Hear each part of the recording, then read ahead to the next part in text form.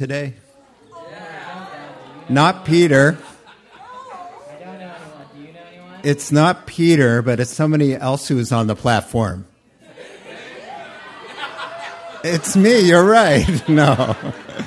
Amanda, why don't you come on up? Come on. And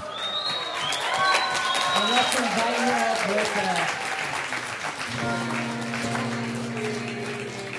with You. Birthday to you. Happy birthday, dear Amanda. Happy birthday to you.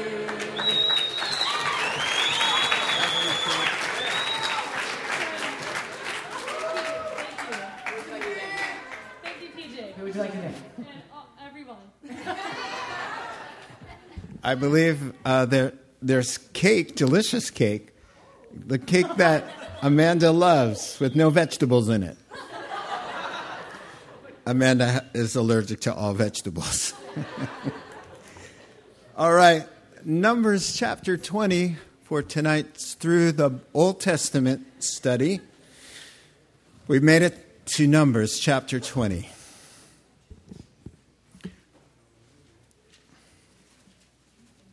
Now, Father God, as we turn our hearts toward heaven to consider your word from the same place, we pray that we would open our hearts, we would receive the word of God for what it is, the words of life breathed from heaven into our souls to bless us.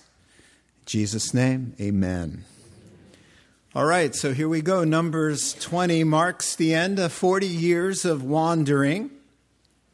A perfect prophetic picture of a life disconnected from God through willful rebellion toward Him.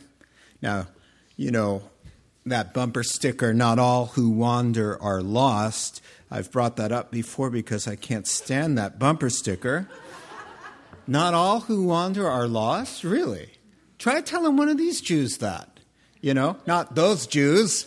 The Jews who are wandering. I wasn't pointing to Jews. Everybody turned to look at these poor Jews right here. The Jewish section. All right, let me try that again. Try asking one of those Jews about wandering in the wilderness. It was no fun. They're lost. They want to go to the promised land. They're not getting there. You know what they're becoming experts in? Riding a merry-go-round. She'll be coming around the mountain. They're good at that song. They keep singing that. Why? They won't do it God's way. They know God's way. He made it very clear to them in their own language. He made them short little sentences, about 10 of them. Anybody could read and understand, and he was speaking very clearly. They will not do it. They say they'll do it all the time. Oh, we will do all that the Lord has commanded us. Then they don't. Then they go around in circles and circles and circles. The New Testament writers are hopeful of better things for us, with time to reflect on their bad behavior. You know, it says in Hebrews 4, we have also had the good news preached to us, as did they, but their good news was no value to them because they did not share the faith of those who obeyed. In other words, it says they did not go in, this is Hebrews chapter 4, they did not go in because of their disobedience. So today, now listen to this, always reflecting. So today, do not harden your hearts if you hear the Lord speaking to you, lest you fall short of the promise of rest. And the promise of rest is always connected to the promised land. The promised land and rest and peace and contentment of heart and that wellness, that shalom. Shalom is more than just an absence of conflict. It's a total well-being, a sense that everything is okay. And he says, you will never have that. The wicked will never see that rest. What? No rest for the wicked? Isaiah, what is that? 48, verse 22. No rest for the wicked, and no rest for those who act wickedly. whether you're a Christian or not. So there's no exemption there. And so Numbers 20 is the fulfillment of a promise. You know, God is faithful with all his promises, even the painful ones.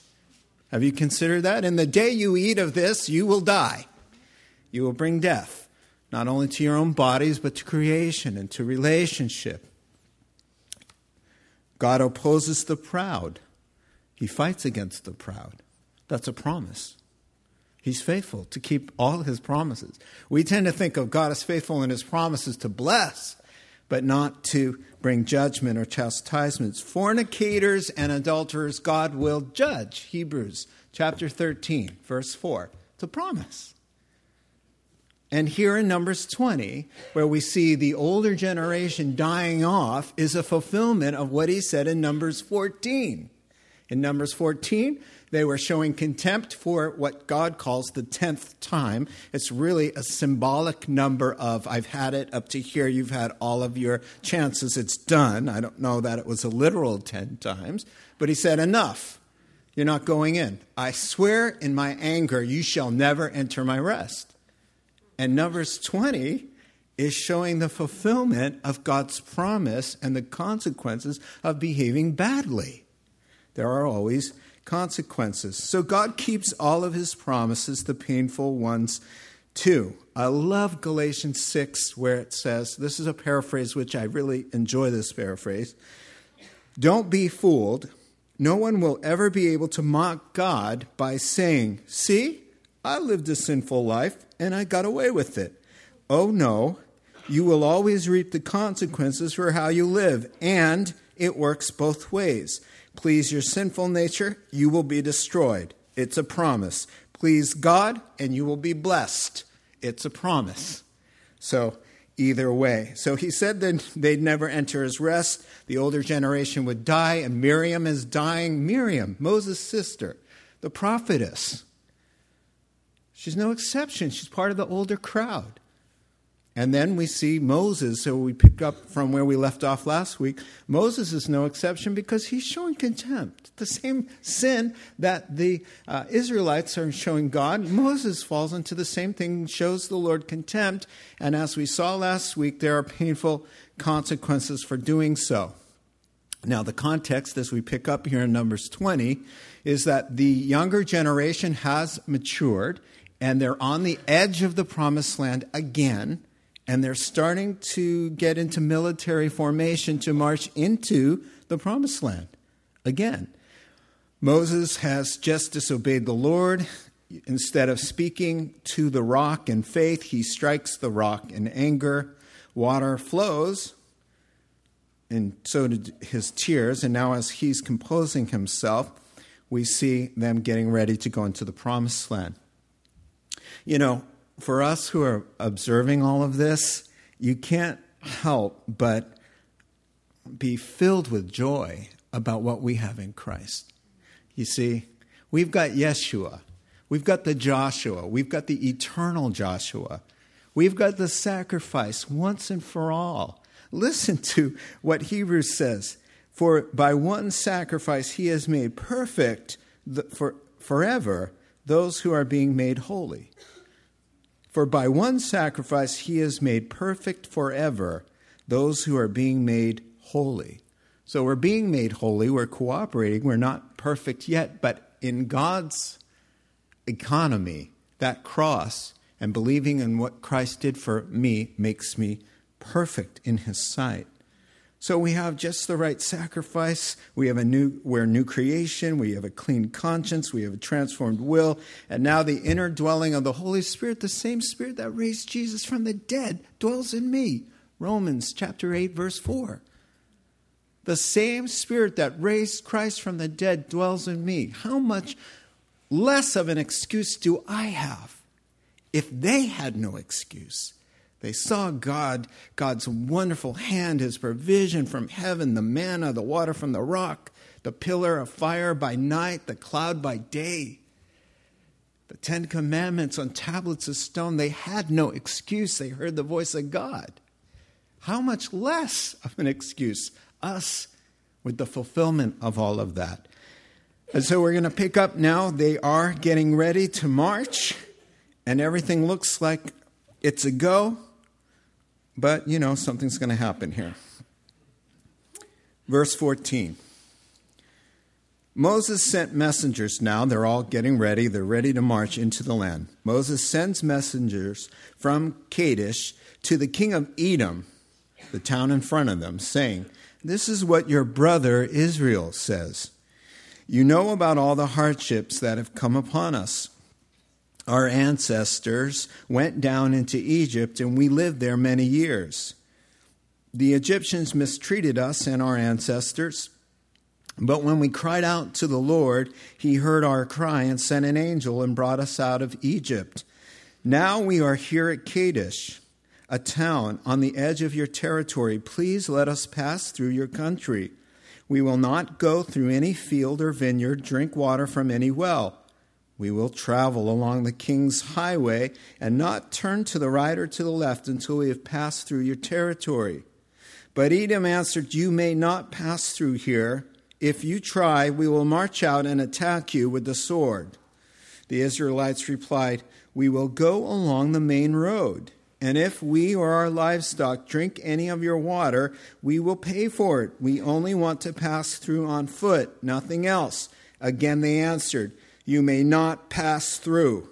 Then Edom came out against them with a large and powerful army. Since Edom refused to let them go through their territory, Israel turned away from them. All right, that's where we're going to stop tonight. We're going to examine this because there are quite a lot of insights here, especially if you are dealing with somebody with whom you are at odds.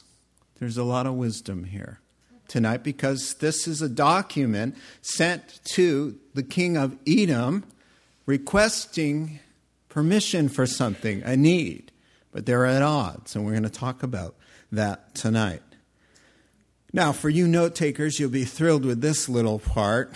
We're in the fifth and final approach to the Promised Land.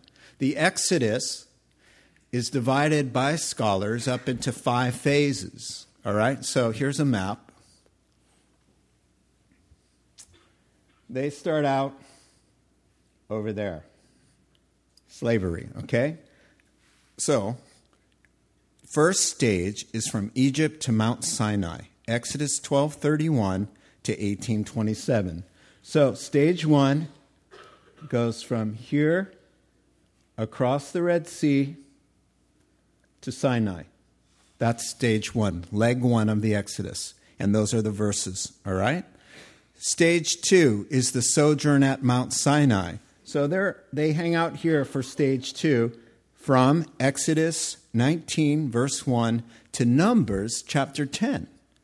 All of those chapters, they're just sitting right there, getting the 10 Commandments, building the tabernacle according to the plan, and then Numbers chapters 1 to 9 that we've just been through all take place. They have not moved from Sinai.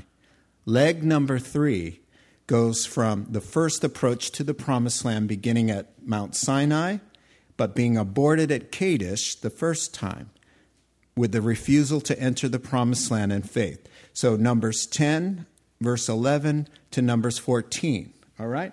So the third goes from Sinai. All this is what we've been talking about, all the bad boy trouble. All right? It's been in there. They get up to here. That's number 3, all right? Now, number 4, the leg of number 4, the phase 4, is the 38 years of wandering until the generation of unbelief had died, right where we're at. Numbers 15, verse 1 to Numbers 20, verse 13, right where we left off last time. They're wandering around here, all right? This is the desert where they wander. Now, here. They ask Edom for permission to go straight up. And Edom says no. Now they have to go around Edom. And they're going to cross the Jordan in Joshua chapter 3 there. And they're going in. This is the Promised Land right here. Instead of going straight up, they have to go around because Edom said, "You are not passing through. You try it, we kill you." All right?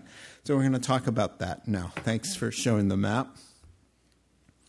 Now, I'm thankful that in Jesus Christ as a Christian, there's one stage to find the promised land. Obedience and faith. You come to Christ, you're there.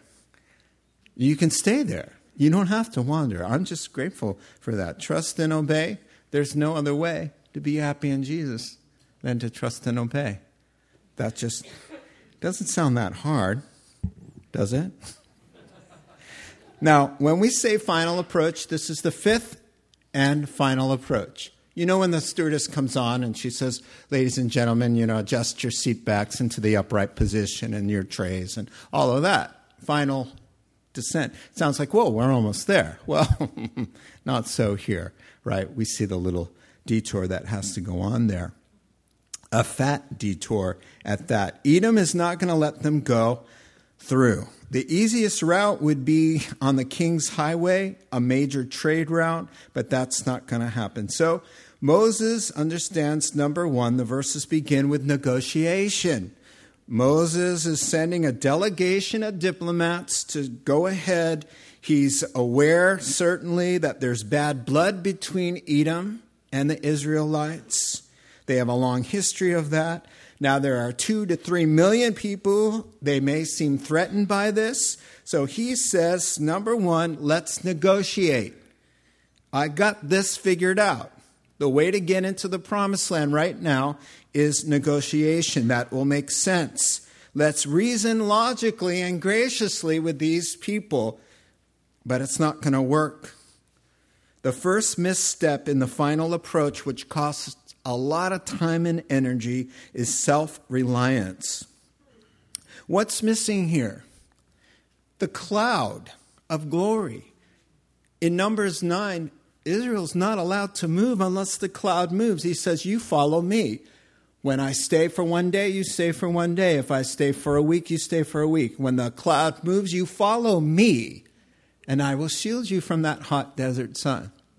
Follow me. They didn't go anywhere, take a left or a right without being led. They had to be led. God's people are not people who lead themselves. They have a God who leads them. Now, Moses knows this, but where's the cloud? There's no mention of the cloud. Where's the prayer? There's no mention of God in the paragraph except in passing. Where's the command of the Lord? And then the Lord said and spoke. There's none of that. There's Moses saying, you know what? I was trained in Pharaoh's court how to negotiate. I'm very good at this. There's trouble up ahead. They're foreign. I'm trained in this. Let me use my knowledge and my skills and my experience to figure this out. And that's what happens here, and there's a problem there. Where's the cloud? There's a cloud, all right. He's in the fog. His sister just died. He just lost his cool in front of a couple million Jews. The Lord just said to him, you know what, buddy? 40 years of work. You're not going over. You're going to die on some mountain here. You can see it, but you're not going to lead them in. He's in a fog. So he says, you know what? Let's do this. Let's do this according to my strength and my ability. He's not thinking clearly. And that's going to be the heart of the problem. Paul the apostle knew better. He said in 2 Corinthians chapter 3, not that we're competent for anything in ourselves, but the Lord makes us competent.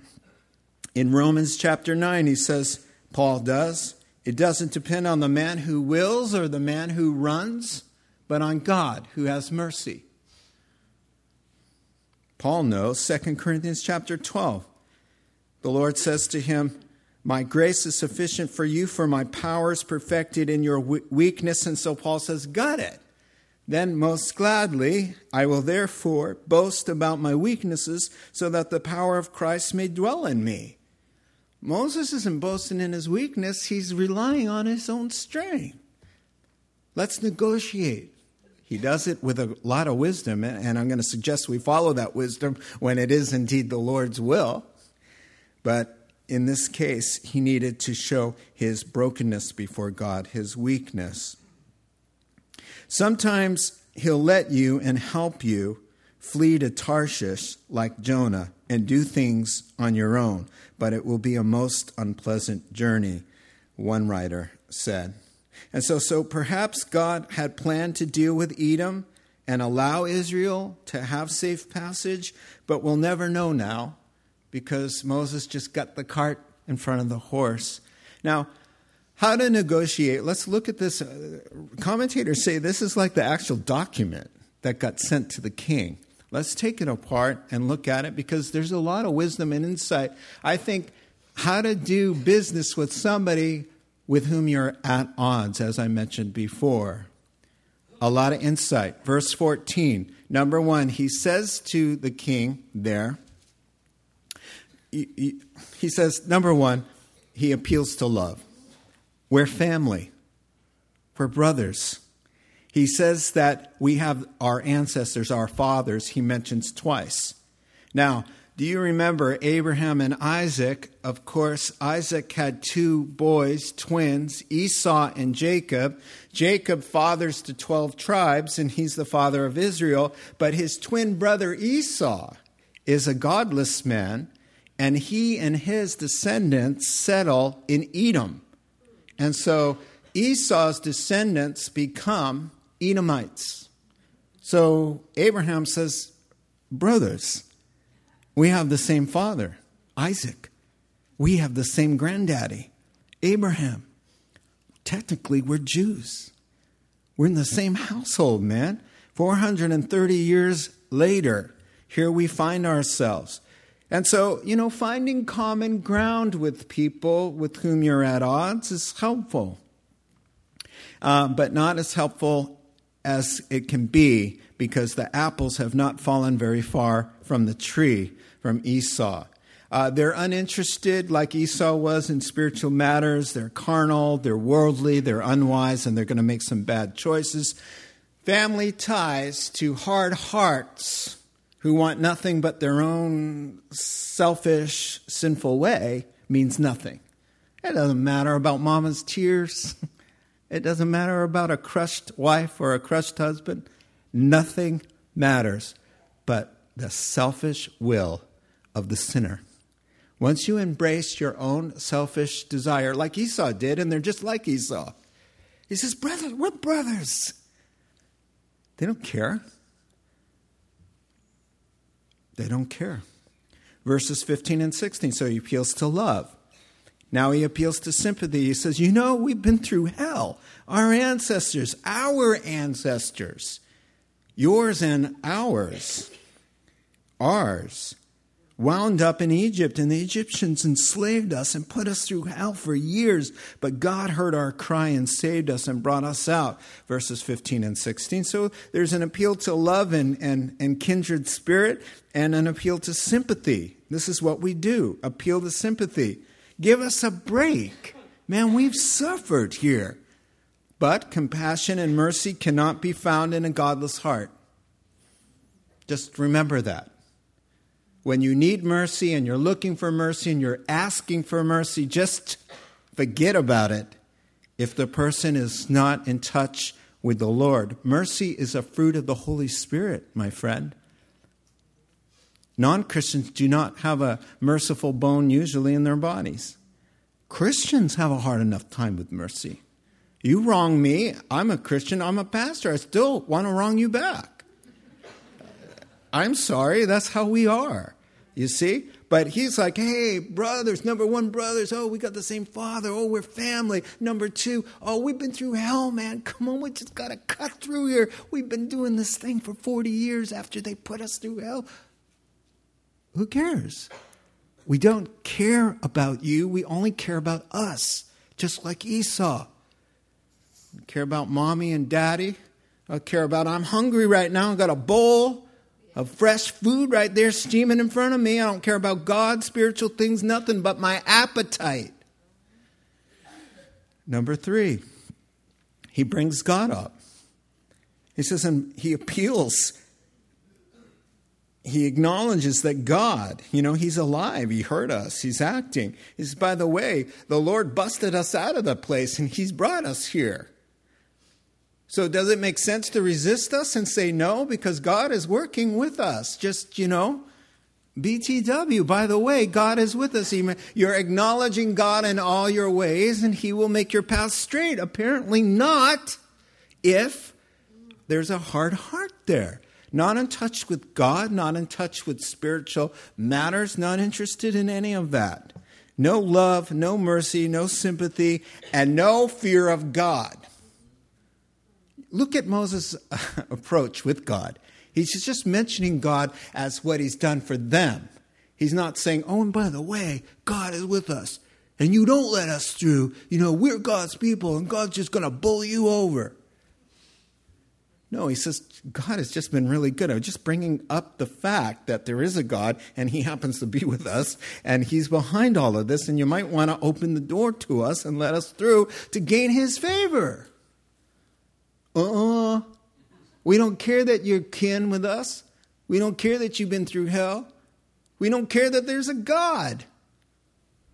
We just care about us, our appetites, our bowl of stew in front of us, our women, our Friday nights. It's all that matters to us. Cry your eyes out. Not going to change a thing. He goes on, 16:17. It's honest, his appeal. By the way, we're over here on the next hill. Polite and humble. Please, let us pass through your country. Is it really their country? I'm not sure about that. I think theologically you can make a case that it really belongs to the Lord. But, he says, hey, polite, humble, honest. Please let us pass through your country. You know what? They don't care that you're using humility. They don't care that you're being polite and gracious. How gracious and meek and mild. Responsible. We won't trash your place. We won't drink your water. We got our own supply. I just found out the hard way. All you got to do is speak to that thing. We got it covered. God will meet our needs. We don't need you to meet our needs. We got the bread. We got the water. We won't turn right. We won't turn left. We will not even put on our blinkers. We won't take any exit ramps. We'll go straight through the highway. And if by chance one of these groups gets cut free and they do some damage or they drink your water, we'll pay for it. How about money? We'll bring money into the equation. No, thank you. So after all of that, the answer arrives. No. Try to cut through, we'll kill you. Verse 19, Moses, come back. Oh, come on, please. That's what he does. We won't exit. We won't drink your water. How about money? Now, at that verse, and then it could have said, and then Moses said, let's all pray and ask the Lord. God, where are you in all of this? They just said, no. What should we do? Oh, no. Just more words. That'll fix it. Just keep arguing.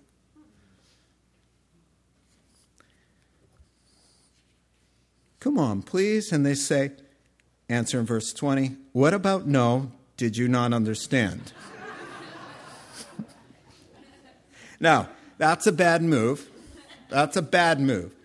I'm sure that they heard, Grandpa Abraham, one night he heard the voice of the Lord, and the voice of the Lord said, Abraham, I'm going to give you 1 million kids. And anybody mess with them, I'll mess with them. They bless you, I bless them. If they curse you, I'll curse them. I'm sure the Edomites know that little promise. They don't care. They do not care. Now, you want to find out what happens to them? You could read Amos chapter 1 or the whole book of Obadiah. They don't exist anymore. There's no such thing as an Edomite. Because they like to do rude gestures to the Lord with their hands. Now they don't exist. Moving on. Now, that's all I really wanted to get out walking through it. Now things I personally, in my own little journal, I took for me. All right? And I'll let you hear what I write down for me. I see several things for me. Number one, I see a whole lot of wasted time and effort trying to forge his own path. So number one, as I'm getting older, now, I'm over a half century now. Amen, Mike, thank you for that amen. I understand that I'm not going to live forever. Now, you young'uns think you're going to live forever. But when you get to be my age, you realize I might not make it to forever. I don't want to waste another day. You know how much trouble he wasted? How much time and energy? He could have just said, Lord, where do we go from here? I'm broken. My sister just died. I just made the biggest mistake of my life. I ruined my entire ministry. I'm not seeing straight. My brother Aaron's about to die in about 15 verses. He probably didn't put it that way. I'm a mess. God, what do I do? The land's right over there. The Edomites, we haven't been friends for 430 years. What do we do, God? What do we do? I'm weak. I'm broken. I'm in a fog. Lead me. It'd be a whole lot better than trying to figure things out yourself and do it Dr. Laura's way instead of the Lord's way, or Dr. Phil's way, or some lady on The View's way, or Oprah's way, or some psychology book's way. I'm sorry. I'm on a roll tonight, I personally think, but all right, maybe not. Psalm 127, unless the Lord builds the house, they labor in vain who build it. Unless the Lord guards the city, the watchman keeps awake in vain. I don't want to waste any more time. That means admitting my weakness, humbling myself, waiting on the Lord, doing things God's way, obeying. Number 2, I wrote down for me, sometimes it's best to save your breath when you have a fool on the other end. Now, let me explain that to you. Proverbs 26:4, do not answer a fool according to his folly, or you yourself will be like him. Proverbs 9:7, whoever corrects a mocker invites insult. Whoever rebukes the wicked incurs abuse. So when there's self-centered pride and arrogance and absence of fear of God, that would be defined as a biblical fool. And Moses thinks, I'll just turn up the volume and I'll repeat the argument over and over again. Moses is very surprised that these people can't reason logically or scripturally. So he just keeps trying. And it's not going anywhere. When I see a glazed look, and I have tried and poured out my heart and showed them the scriptures, and the glazed look is still there, my friend, that's when I start communicating satellite. Now what I do is I send a signal this way to the Lord, and then He sends a signal to them, because He's within their hearts, usually. Sitting across from a young man who says, I'm going to move in with my girlfriend. And I said, well, what do your Christian parents think about that? Oh, they're against it. How about your youth pastor? He's against it. And you're coming to me now. What do you think about what I'm going to say? Well, you're probably against it. He told me all the mitigating factors. I was still against it. I said, what does the Bible say about it? It's against it. And here's the line. I know it's wrong, but. The but means nothing that came before this matters. We have erased everything. And so, in those cases when I say you just don't care that God promises to judge you as a Christian to do that, and he shrugs. Blank stare. It is a mistake to say, come on, please, let's send back the other delegation. Let's just more words, more manipulation, more behavior. Oh, more of man's logic to get through to you, to win you to common sense. It will not work. You're wasting your time. Prayer, fasting, and living out your faith in a genuine way will be 1,000,000 times more effective than a well-chosen, eloquently delivered argument. Pray. Fast. So it's not so much the argument or having the right words as much as a work of God in another person's heart. So you're at odds with this person, and you're like, what is going on? You just said, you don't even think what you're doing is right. Nobody around you that you trust thinks you're doing the right thing. But you're doing it anyway. Glaze look? Stop. You're wasting your time. In fact, you will make matters worse, which Moses did.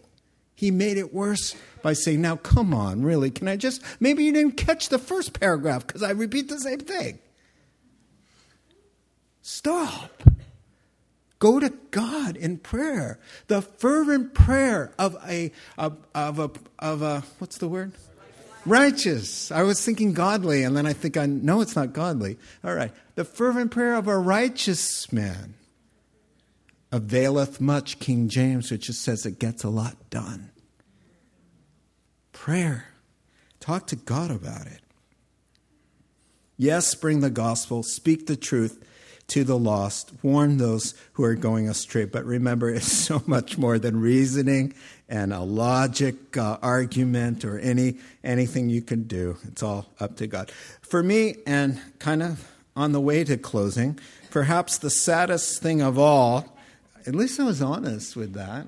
I saw a lot more over here. Oh, no, it's almost better. It's almost done. What am I saying? The family feud. That's the saddest part for me. They're brothers. They're relatives. They look the same in the face. They come from the same stock. It's sad. Warren Wiersbe. It's tragic when a family feud is kept alive from generation to generation, poisoning hearts and minds and keeping family members from helping one another. It started with a hard heart with Esau. No mercy, no forgiveness, just a stubborn digging in of heels. You've wronged me, Jacob, and Jacob did. And now you will live to regret it, I should say. And you will never forget this. Did Esau know that 430 years, they would never forget it? Because he poisoned 430 years later, they're still acting like Esau acted. There's no break. There's no love. Nobody had the courage to say, let's stop this. And as far as it depends on me, to be at peace, to be a peacemaker, not a troublemaker. Blessed are the peacemakers, for they will be called children of God. And man, you know what, Mom and Dad? You want to mess up your life, that's one thing. But when you pass that on to a generation, and you do, they're watching you. You have a moral obligation not to pass your bitter problems onto your kids. You're training them. This is how you act when such and such goes on in my life. You have to be careful for that. Children of God are peacemakers, Jesus said. So, children of God, Christians drop the matter before a fight breaks out, Proverbs 17:14. They forgive and show mercy because they're commanded to, Luke 6:37. They overlook insults, Proverbs 12 and verse 16. They cover over offenses, Proverbs 17:9. They turn the other cheek. They go the extra mile. They love their enemies. This is how you break the cycle. By acting like a child of God and not a child of the world. And it's very hard to do. As far as it depends on you, be at peace, the Bible says. Are things better because of you, or are they more difficult because of your actions and your behavior? Are we more close to peace and reconciliation because of your actions, or are we further away because of them? God knows, plain and simple, that you don't have control over the other parties. You only have control with your own heart and life. So what are you doing with your own heart and life? He has high expectations for you, my friend. So in conclusion, Israel turns away from them. This refusal made the journey for them a lot harder, more discouraging, more dangerous, as you'll see next chapter. But Israel still commanded to treat the Edomites as a brother. God here shows Israel how to leave the judgment of those who hurt you up to the Lord, and how to love those who have acted as enemies against you, even if they were your brothers. I was talking to a pastor who said, I have a brother who's dogged me for 30 years in a subtle way. He's jabbed me for 30 years, making me feel not valued, sibling rivalry, doesn't answer my calls, drives me crazy. And he said to me, it makes me want to hurt him back. And as a pastor, he says, it's really hard to find myself stooping to that level. God says, don't stoop to that level. When somebody hurts you, you're not getting through to that person, you respond in the opposite spirit. You be sweet. You be kind. You be loving. Do not drink their cup of poison. You'll be more blessed. A legacy for Esau's people is a cup of bitterness, and nobody is able to break that cycle now. Let's pray. Heavenly Father, thank you for just this little devotional from Moses' appeal to the king of Edom. Help us, Lord, to learn from these lessons, not to waste time and effort trying to forge our own path, but to follow your lead, for the sons of God are those who are led by God, as your word tells us.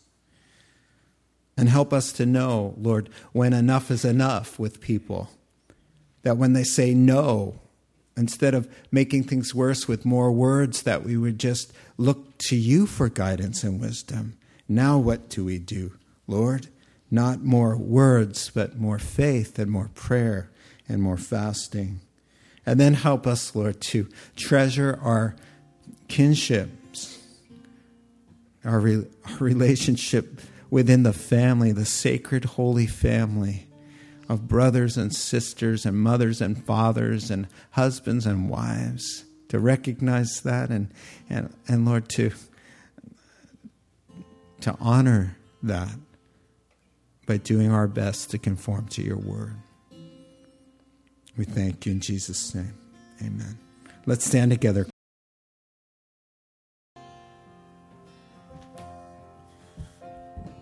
You know, Jacob and Esau serve as a type of nature for the Christian. And Esau serves as the sinful nature, a picture. So in our hearts, we all have an Edomite that seeks to be just like these guys.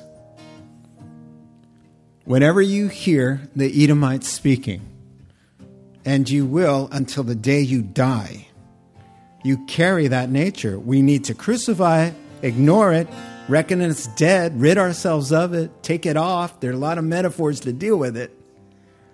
The second you hear an Edomite thought, bitterness, unforgiveness, a lack of fear of God, a selfishness, a digging in your heels, man, just do as I do. And even today, just getting down on my knees right when God speaks to me and softening my heart and saying, God, that's an Edomite speaking. That's Esau. God, I repent of that. I don't embrace that. Cleanse me of that. Help me with that. Because even if you are a Christian, to act like an Edomite will not bring blessing. It'll just get you around the mountain one more time. So, Father God, give us the grace to be aware, to live self-aware lives. Listening to our own conversations in our head and monitoring the thoughts and feelings of our hearts so that we would be able to take every thought captive and make it obedient to Christ.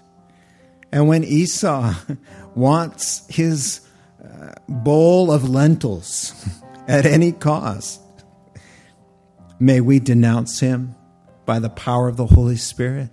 And may the born-again person who resides in us by the power of the new life of Jesus Christ put that beast down so that we could be blessed and have life and peace and blessing instead of bitterness and brokenness and chastisement, God, and passing it on to others, the worst part of it all.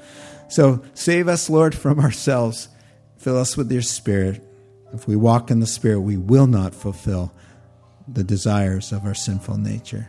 So thank you for your promises and the tools to walk with you uprightly and in a blessed way. We surrender ourselves to your will. In Jesus' wonderful name we pray.